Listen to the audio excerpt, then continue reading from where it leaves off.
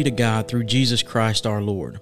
So then, with my mind, I myself am serving the law of God, but with my flesh, the law of sin. Romans 7:25. One of the things that really holds people in bondage around us is alcoholism. Personally, I'm learning more and more about how difficult it is to be freed from this trap. I'm thankful that Jesus has led the bridge to begin the ministry of the harbor, where we can help minister to those who find themselves in bondage to addiction and alcohol. One of the things I have studied in preparation for the harbor has been the big book of Alcoholics Anonymous. In it, they have 12 steps to recovery that have helped people to be free from alcohol for 100 years. I want to read the 12 steps to you. These are not biblical in the sense of chapter and verse, but they are founded in biblical principles. Hopefully you can see the laws of God and the laws of sin in them. Number 1, admit that you're powerless over alcohol, that your life has become unmanageable. Number 2, believe that a power greater than yourself could restore you to sanity. Number 3, make a decision to turn your will and your life over to the care of God as you understand Him. Number 4, make a searching and fearless moral inventory of yourself.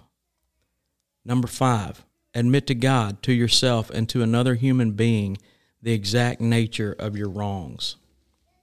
Number 6, be ready to have God remove all these defects of character.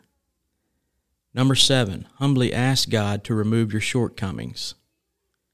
Number 8, make a list of all persons you have harmed and become willing to make amends to them all.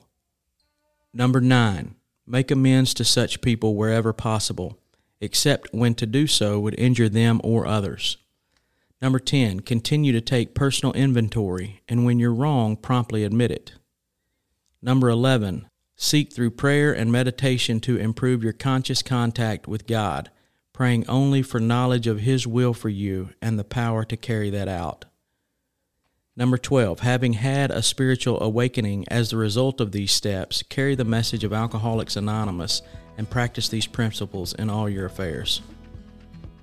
These principles have been applied in the lives of alcoholics and others who are bound up and in need of freedom of something specific that has them in bondage for years now. It's not surprising that these steps are so helpful to those with obsessive and compulsive tendencies. Understanding the passage that we read earlier, at least, there are laws at work that control our ability to be free. Listen to the steps again that I spoke earlier. Identify two that you believe can be applied to a tendency in your life that you do not have freedom from. Spend some time thinking with God about and praying through how you can apply those to that specifically.